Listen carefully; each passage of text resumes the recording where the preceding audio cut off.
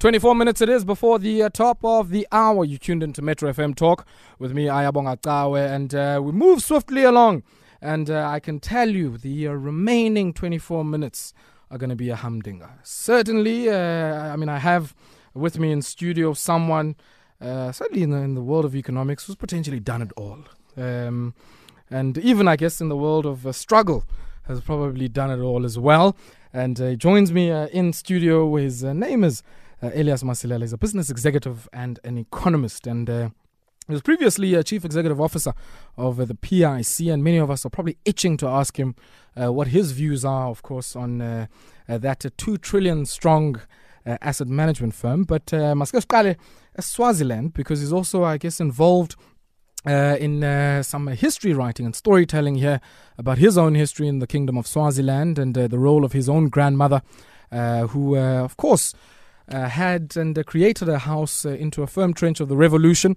Many people being conscientized and, of course, seeing that as a safe harbor for them when the crime against humanity that was driven from Pretoria was wreaking havoc in many families across not only our own country, but in the region. And I think many of us, when we have this debate around xenophobia, what I call Afrophobia, we forget that, what we're dealing with now are the externalities of the economic sabotage of the apartheid regime in the region. Ask anybody about that line between Beira and Harare and what the South African government did then, long before Tata left jail.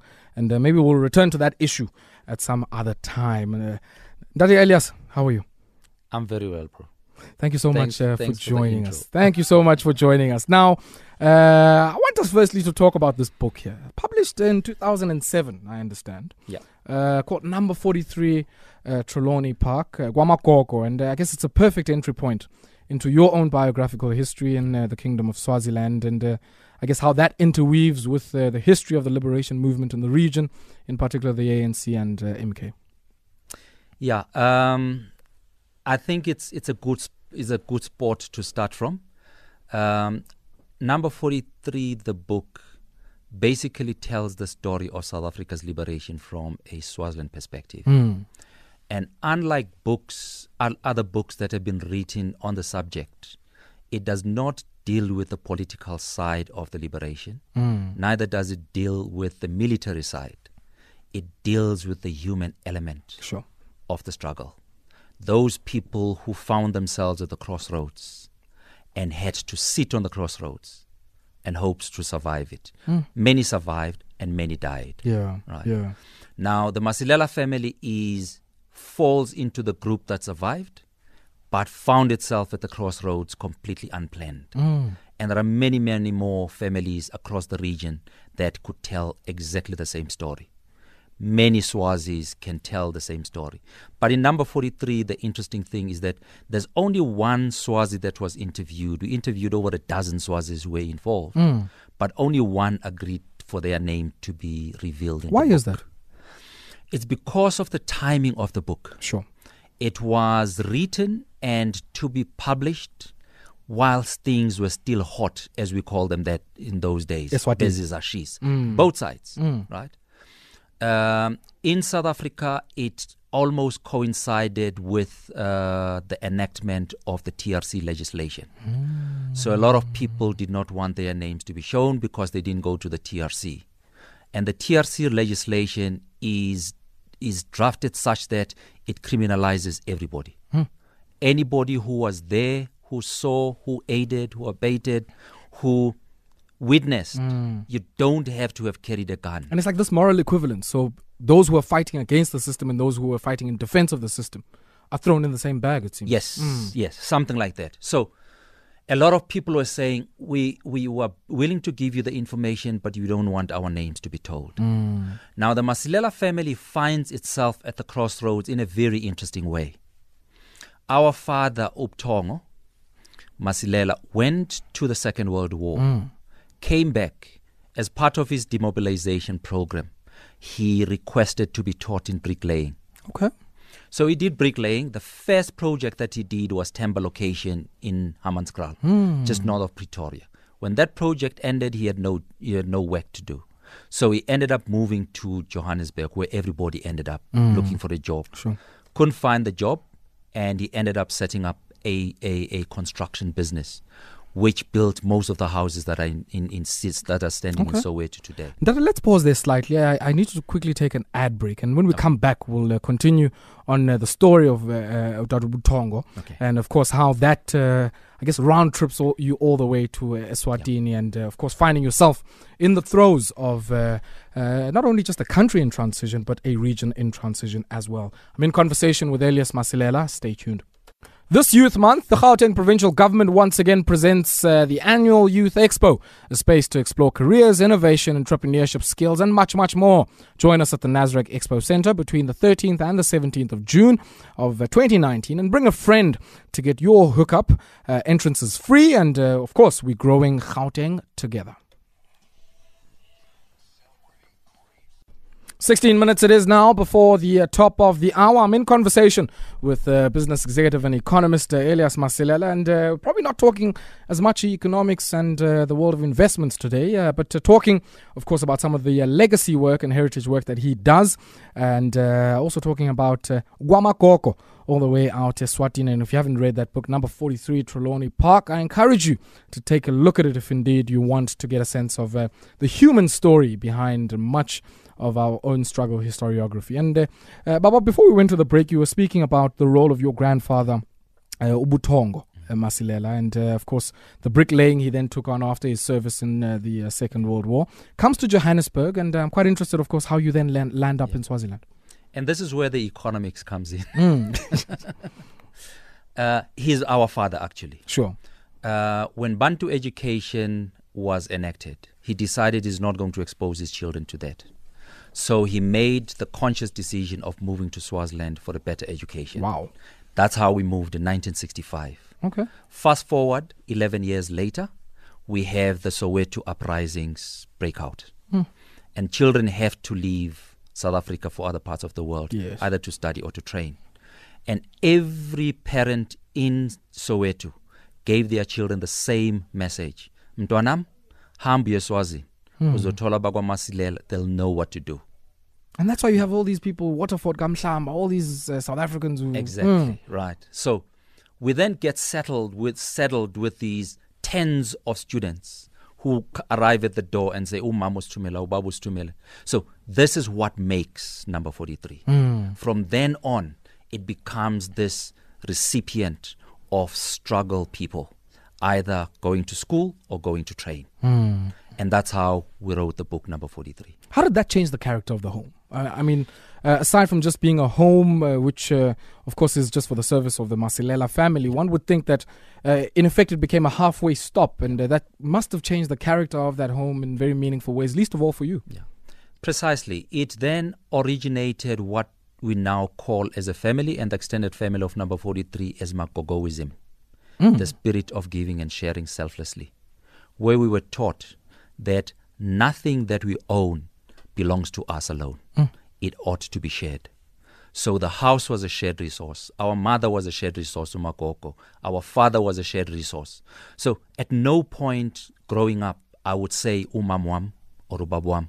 It was just ubab, right? Because we knew that everybody claimed them as their own parents. Was Makoko not scared? I mean, the Pura cross-border raids, all manner of, covert missions that they would, least of all there in Manzini, I mean, they would certainly go in and do all manner of things. They're killing activists, eliminating people. Wasn't there a fear, least of all in the family, to say, look, we can easily become a target here? At first, she may have found herself in that situation. But I guess when you find yourself at the crossroads, you have to survive. And she decided, I am not going to shut the door for these children. Abantu abamlap. So every time she would be arrested and tortured, she would say, these are my children. What do you expect me to do? Throw them out onto the streets? And the source of fear only became clear when we started writing the book. Whilst we were leaving it, we didn't feel it. But when we wrote the book, it became extremely clear that we're actually taking a very big risk. One of the biggest defections in the history of the ANC happened at number 43. Which one is that? Very high in command Glory September, who in the book we finally classify him as an Askari. But he was very senior in the ranks of the ANC. But people argue that he had always been a spy. Isn't that the same Sidibe Jacob Dlamini writes of in his Precisely. book Askari? If you go into the book Askari, you will see the number of references that he makes into number 43. Yes. Basically what he's trying to do, he's trying to ask the question, why did Elias classify Glory September as an Askari? If he is an Askari, how many more Askaris are in the ANC? And then he goes on to do an analysis, which means to a greater extent, the majority of the leadership of the ANC could have been classified as Askari. How does that give credence to, because there's a lot of rumors doing the rounds. I mean, I know Barry Gilder also put out a book called The List fairly recently, and it continues with this narrative that Tata Madiba apparently, and it's alleged, was given a list by the National Party that said, hey, these are some of the people who are at the top echelons of your organization who at some point were working for us. Very difficult to tell, because for you to find the truth, you need another commission. And I think we're fatigued with commissions in South Africa. We don't want to do that.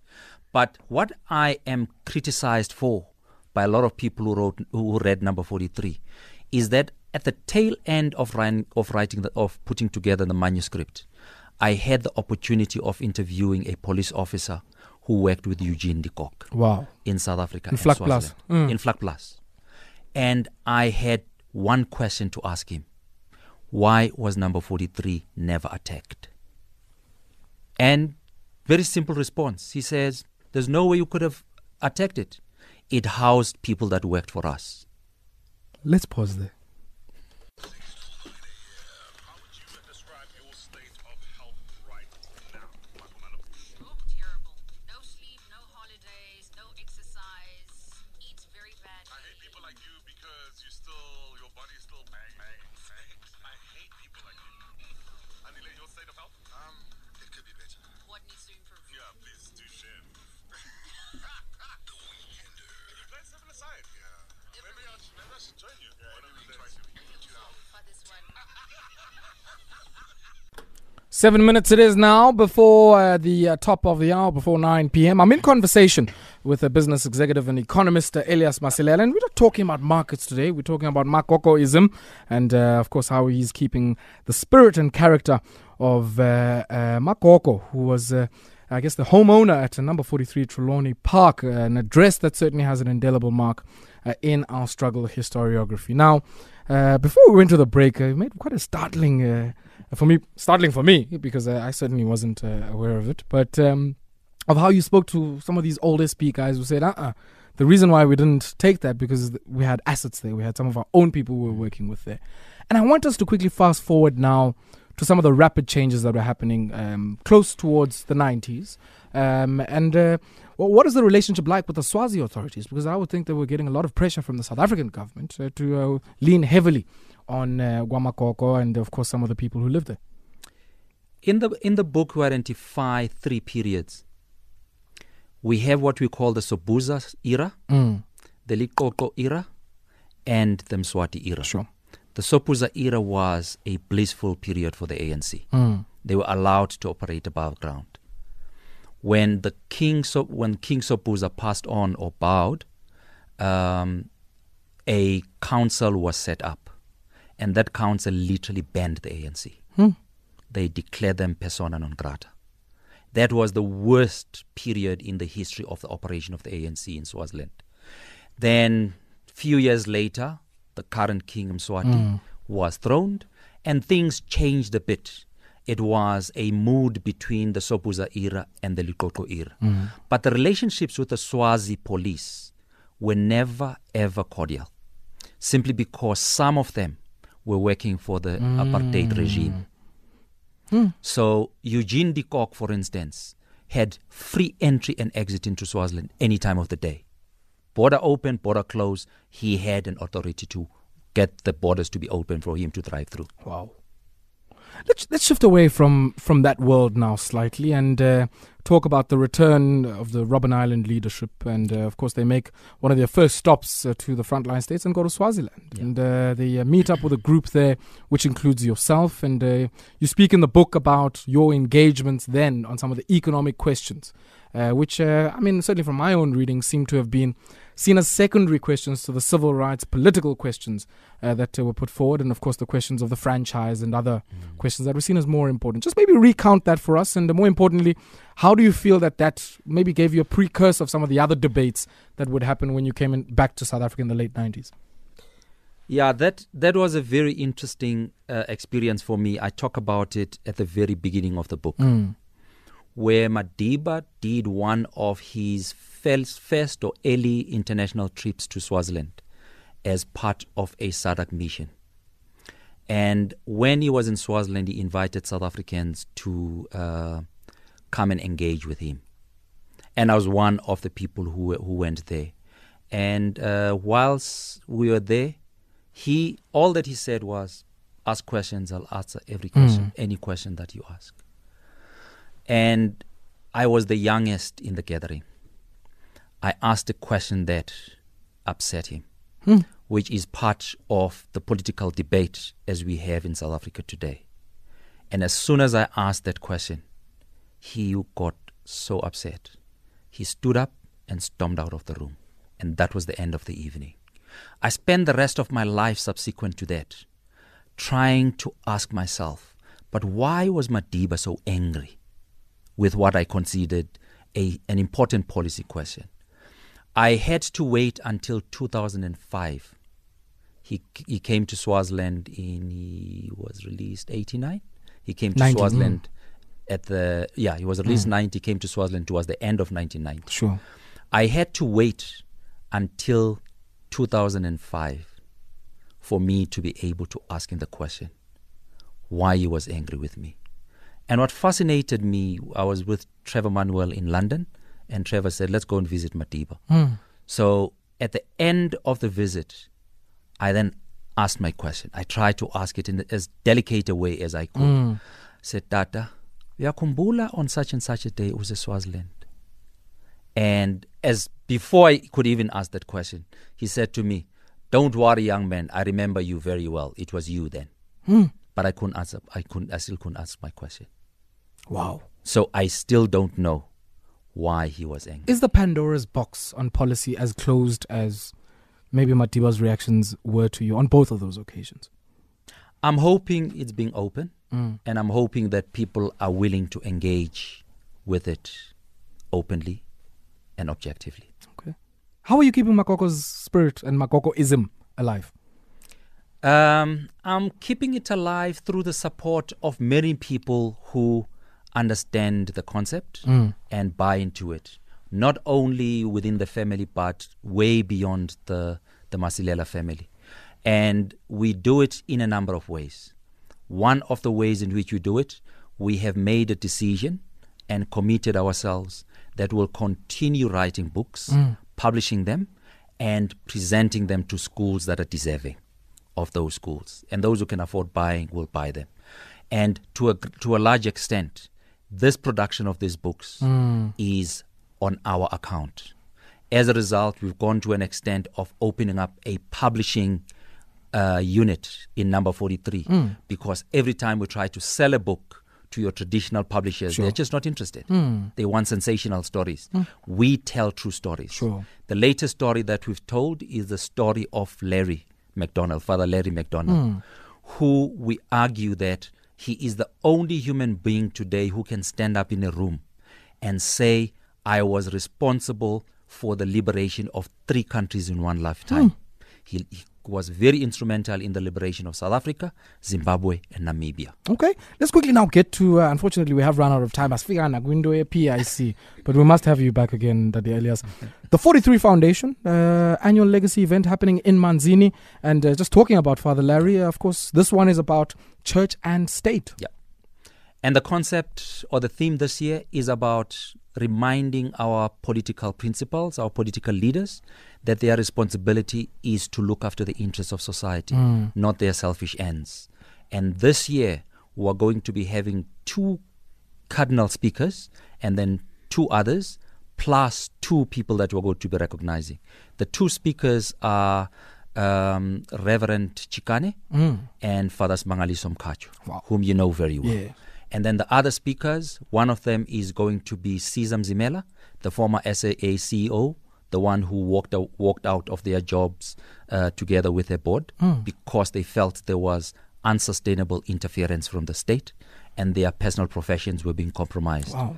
And linked to that, the Prime Minister of Swaziland is going to be talking. Wow. And the same weekend, we're going to be recognizing none other than the Archbishop Desmond Tutu for the work that he did during pre-1994 and post-1995 for keeping us in check together with Larry.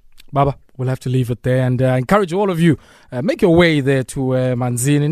Bushfire guys, Swaziland. Even for nice things like this.